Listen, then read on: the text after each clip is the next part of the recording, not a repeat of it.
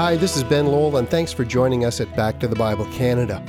In the program today, we conclude a wonderful series on the letter to the Philippians, the fellowship of the gospel. So let's begin as we turn to Philippians chapter 4, verses 15 to 22, as we go back to the Bible with Dr. John Neufeld.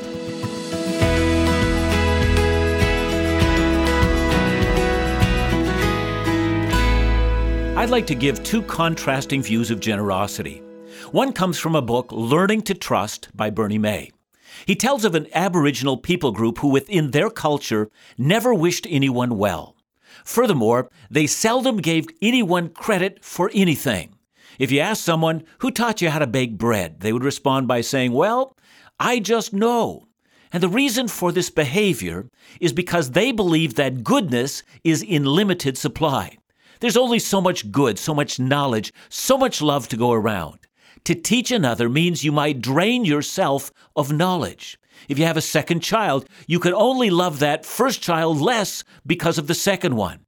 If you wish someone a good day, it means that you've just given away some of your own happiness. And so it's a rare thing for anyone to wish someone else well in that culture. I mean, how sad that is.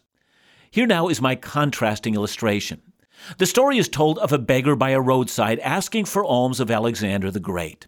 Alexander threw him several gold coins, and a man riding with Alexander was shocked and said, "Sir, copper coins would more than adequately meet that man's needs."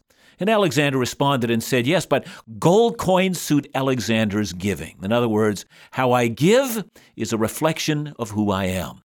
During the last weeks, as we have worked our way through this amazing book of Philippians, we have seen that if this book has a theme at all, it is the theme of the fellowship of the gospel, a partnership shared by Paul and the members of this church in which they partnered together in order to bring the gospel to the Roman world.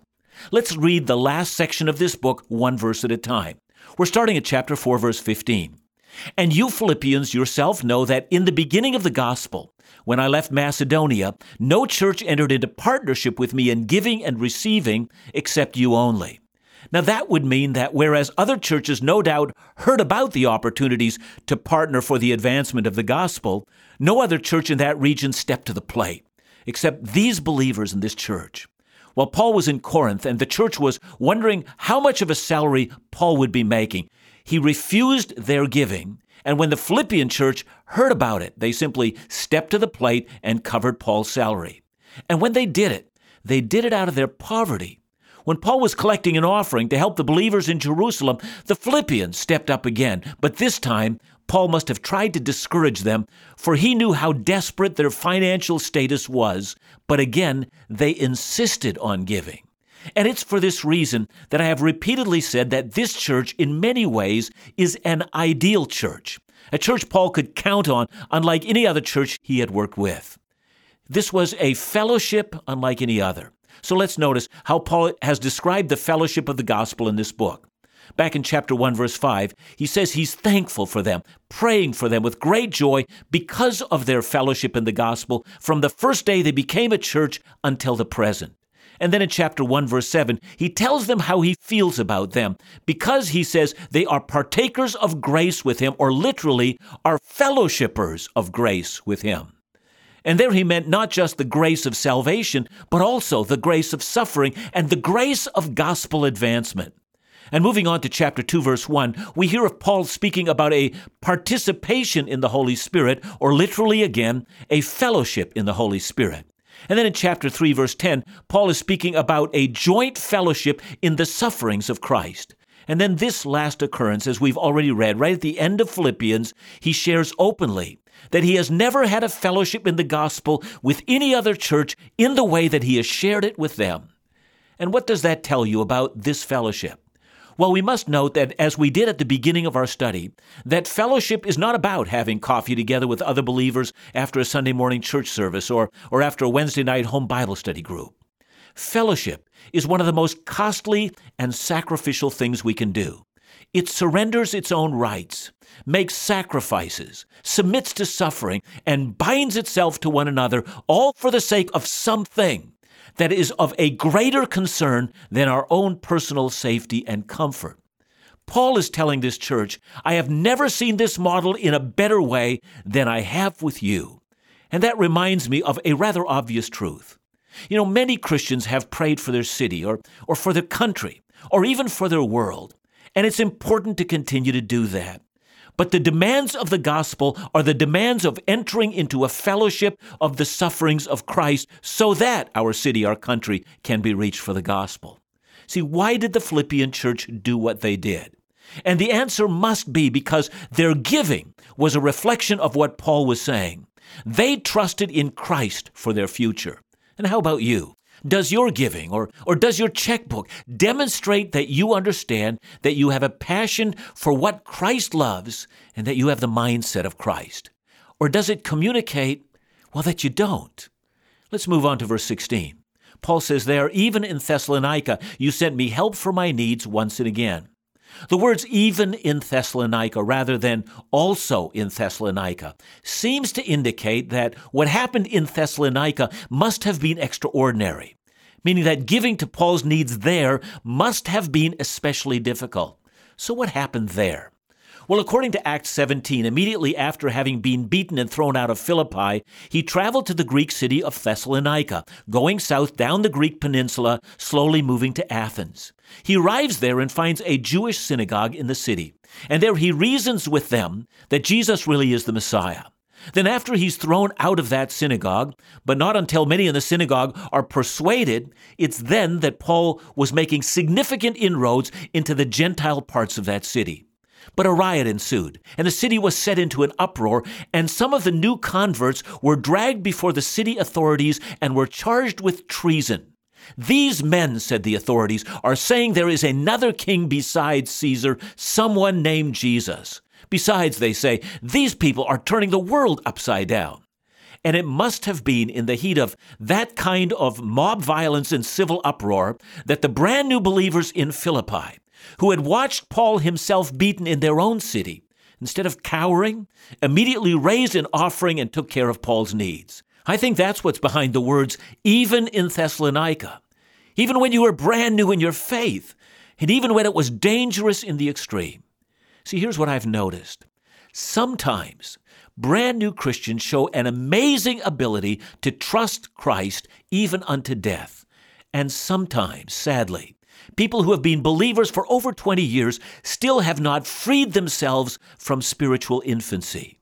The words, even in Thessalonica, should strike all of us with the demand to examine our own faith to see if we really have come to trust in Christ in all things, especially in our finances. Now to verse 17. Not that I seek the gift, but I seek the fruit that increases to your credit. I find those words interesting. Perhaps Paul is responding to criticism that he has received from the Corinthians.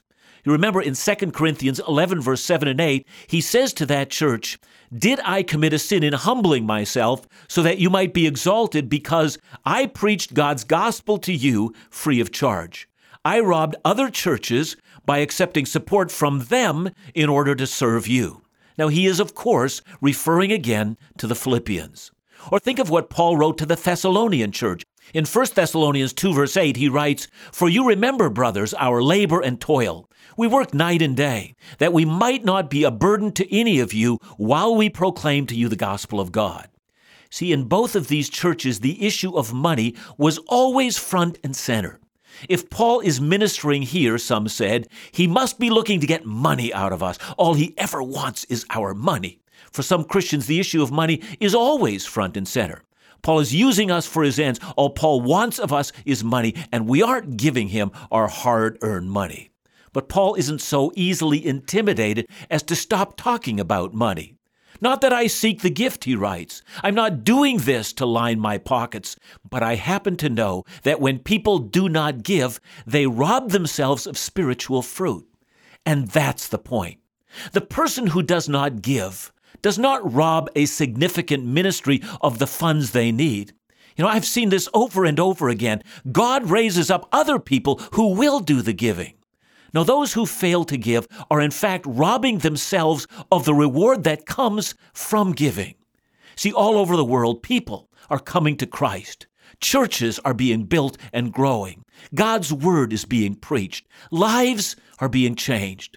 But there are people who will share none of those rewards. For them, a fellowship in the gospel is just too costly. They don't give, they don't suffer, they don't sacrifice, and they never see the fruit of rewards. And when we come back, we will see what happens to believers when they truly become partners in the gospel. As we wrap up our study of Philippians, Paul again reminds us of the overarching theme that permeates his personal letter to this church. It is inspiring to think about the rich fellowship that he shared with this faithful group of believers, so dedicated to spreading the gospel in the Roman Empire. Their sacrifice, perseverance, and passion indeed are examples for churches everywhere to follow. When we come back, we'll see what God promises to those who are willing to give generously for the sake of His kingdom.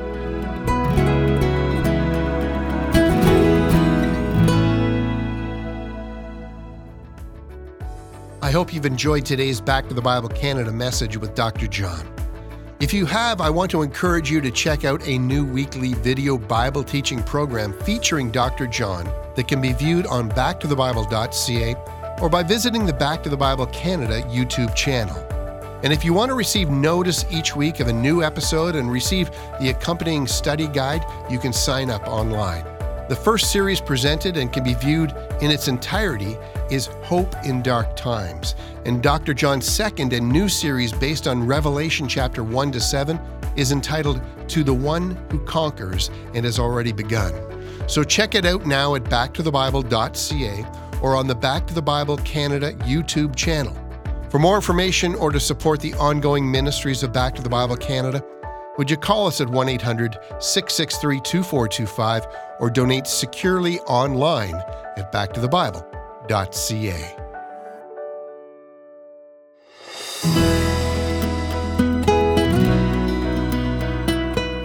When we left off, we referred to the incident Paul faced in the Corinthian church. The Corinthian church was fairly wealthy next to the Philippian church. Furthermore, the Corinthian church was very concerned about Paul's wages. Maybe he's making too much money. Maybe he's only in this thing for the money.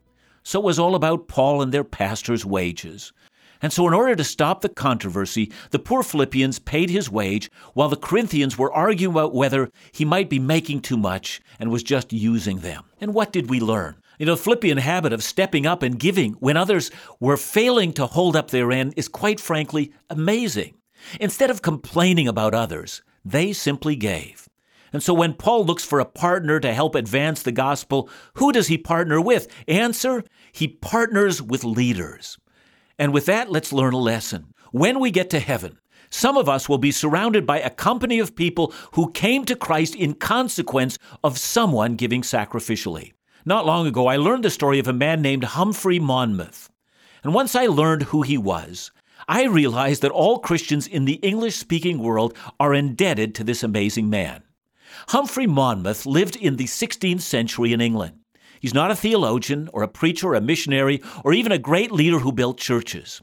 He was a businessman who made a great deal of money trading in the fabric that clothed the rich in London's high society. But Humphrey Monmouth had come to know and love and support a man named William Tyndale, the man who is the father of the English Bible. In a time when translating the Bible was illegal, William Tyndale had become a powerful preacher of the gospel and also realized how important it was for people to read the Bible for themselves. But Tyndale also needed food and clothing and a place to stay, someone to pay him a wage and money to make the Bible available. Well, that's where Humphrey Monmouth came in. When all of England's high society were resisting the spread of the Bible, they were buying from Humphrey Monmouth the most expensive of clothing, and with every overpriced garment they bought, they were actually paying for another Tyndale Bible. When we get to heaven, Humphrey Monmouth will share, along with William Tyndale, in the rich reward that brought the gospel to us in the English-speaking world. And that's exactly the same case with the Philippian church. And that is the same with any one of us who views our finances as a means of furthering Bible teaching and the spreading of the gospel. See, there's a principle here. The one who preaches and the one who gives shares in the same reward. Okay, let's move forward. Philippians 4:18. I have received full payment and more. I am well supplied, having received from Epaphroditus the gifts you sent, a fragrant offering, a sacrifice acceptable and pleasing to God. Look back again at verse 17. Do you see the phrase, fruit that increases to your credit? That's actually a banking phrase. Literally, Paul is saying, not that I seek a gift, but I seek continuously increasing profit to your account. The imagery is of a bank account with compounding interest. It's like going to your financial planner and he shows you a chart that reveals your original investment and it's been compounding so that you've now more than doubled your original investment.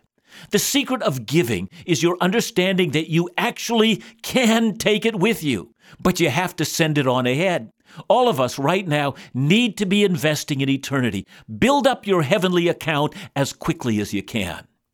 But someone's going to say, yeah, but what if I hurt myself here on earth, like the Philippians who actually denied themselves of something they might have had here on earth? Let me answer that question. Verse 19. And my God will supply every need of yours according to his riches in glory in Christ Jesus. Have you ever noticed how much verse 19 is misunderstood? Imagine tomorrow you're in a business meeting with Bill Gates and Warren Buffett. The two of them turn to your colleague and say, we'd like to give you $10 million. Well, you're impressed. Soon you go around saying, Gates and Buffett have promised me $10 million. I'm quitting my job. I'm rich. But they didn't promise you anything. Just because they made the promise to one person doesn't mean anyone can claim the promise. So let's be clear about verse 19. God promised to anyone who gives sacrificially that they shouldn't worry about not having enough. He will supply their needs. Here's our problem. Some of us who don't give sacrificially have been claiming the promise of Philippians 4:19. Philippians 4:19 is a promise made to sacrificial givers who give so the gospel can be extended. That's who it's for. In other words, if you're building up capital in heaven, then know this. God will never leave you in the lurch. You will never be able to outgive God. You may be shoveling your money into the work of the kingdom, but I have news for you. God has a bigger shovel than you. I have never met the person who is given and God hasn't met their needs. But I have met people who are hoarders and misers and they never have enough. So today, if you're a sacrificial giver, God has a promise. He is able to supply all our needs according to his riches. Notice it doesn't say out of his riches. Imagine a wealthy person gave you $1,000. No doubt that gift would come out of their riches. But now imagine a wealthy person gave you a blank check. That gift would be according to their riches. Now, don't for a moment misunderstand this promise. This is not a promise that if you give $10 to God, he's going to give you back $100. No, nothing that crass. It is, however, a promise that for those who partner in the gospel and are committed to heavenly riches, God will not leave you begging bread. He cares for those whose hearts overflow with generosity. And now with those stunning positive words, Paul is ready to end this letter. In verses 21 to 23, he says, "Greet every saint in Christ Jesus. The brothers who are with me greet you. All the saints greet you, especially those of Caesar's household. The grace of our Lord Jesus Christ be with your spirit." These are now Paul's last words in this letter. He wants every single believer in Philippi greeted. And he wants to remind them of the richness of the relationship of those on his team with this entire church. And look again at verse 22. All the saints greet you, especially those of Caesar's household. I can only take that to mean one thing. Paul has been given an opportunity to share Christ with the Roman imperial guard, and consequently, members right in Caesar's household have come to believe. And Paul is saying, yes, you have supported me for a long time, and you may not know it, but your fellowship with me has won some people to Christ you don't know yet. But these people know and have heard the gospel because of our partnership, and they want to greet you. What a partnership. See, what a fellowship in the gospel. See, if you're a generous giver, when you get to heaven, you'll be amazed at how many people will call you friend. Thank you, they will say, for giving to the Lord. I'm so glad that you gave. See, that's the thing about a fellowship in the gospel. The consequences of such a fellowship cannot be known until we arrive in glory. And there is no adventure like the adventure of a group of men and women who form a sacred fellowship. When John Knox prayed, "Lord, give me Scotland or I die," these people know that through the ages there have been men and women just like that who have prayed for their city or their country or for whatever portion of the world that God has entrusted to their watchful care. Know this: enjoy the fellowship that God has given. Become a partner, a fellowshipper in the gospel for the sake of an eternal reward and for the sake of the glory of God. Heavenly Father, we thank you for this marvelous book, the book of Philippians. Thank you for the lessons that we learn. Thank you, Heavenly Father, that when it ends, it makes so much of a group of people who were not afraid to give it all for Christ, who believed that it was a great honor and a privilege to sacrifice themselves and so fulfill the suffering that Christ had for them. Thank you that the names of these brothers and sisters will be remembered in the annals of heaven. And thank you that they're not alone. For all of us who partner together in the advancement of the gospel, share in their reward and in the age to come. In Jesus' name, amen.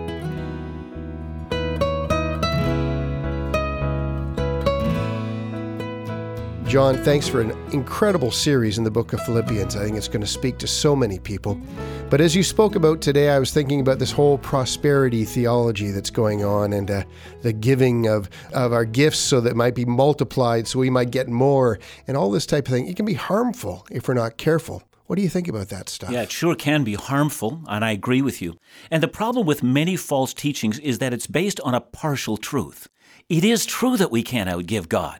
It's true that God is no man's debtor, but it is not true that God wants us to live a life of greed, always asking ourselves, what might I do to increase my own bottom line? That's not what God is all about. He's training us to be like Christ. And I think the problem with the prosperity message is that it presents a Christianity without the cross, without the need for cross-bearing, and without the need for suffering. Clearly, the gospel that we find in the Bible is one in which God will supply our needs, but call us to be followers of Christ. Well, perhaps after we've gone through this series together, we'll never think about the word fellowship in the same way again. This has been a great message about the importance of being involved in a partnership in the gospel. We'll never experience true joy and purpose as believers until we're willing to become fellowshippers, as Paul talks about. So today, let's ask ourselves if we're playing a role within our churches and amongst believers to spread the good news and embark on this great journey together. Back to the Bible Canada, leading you forward in your walk with Jesus every day.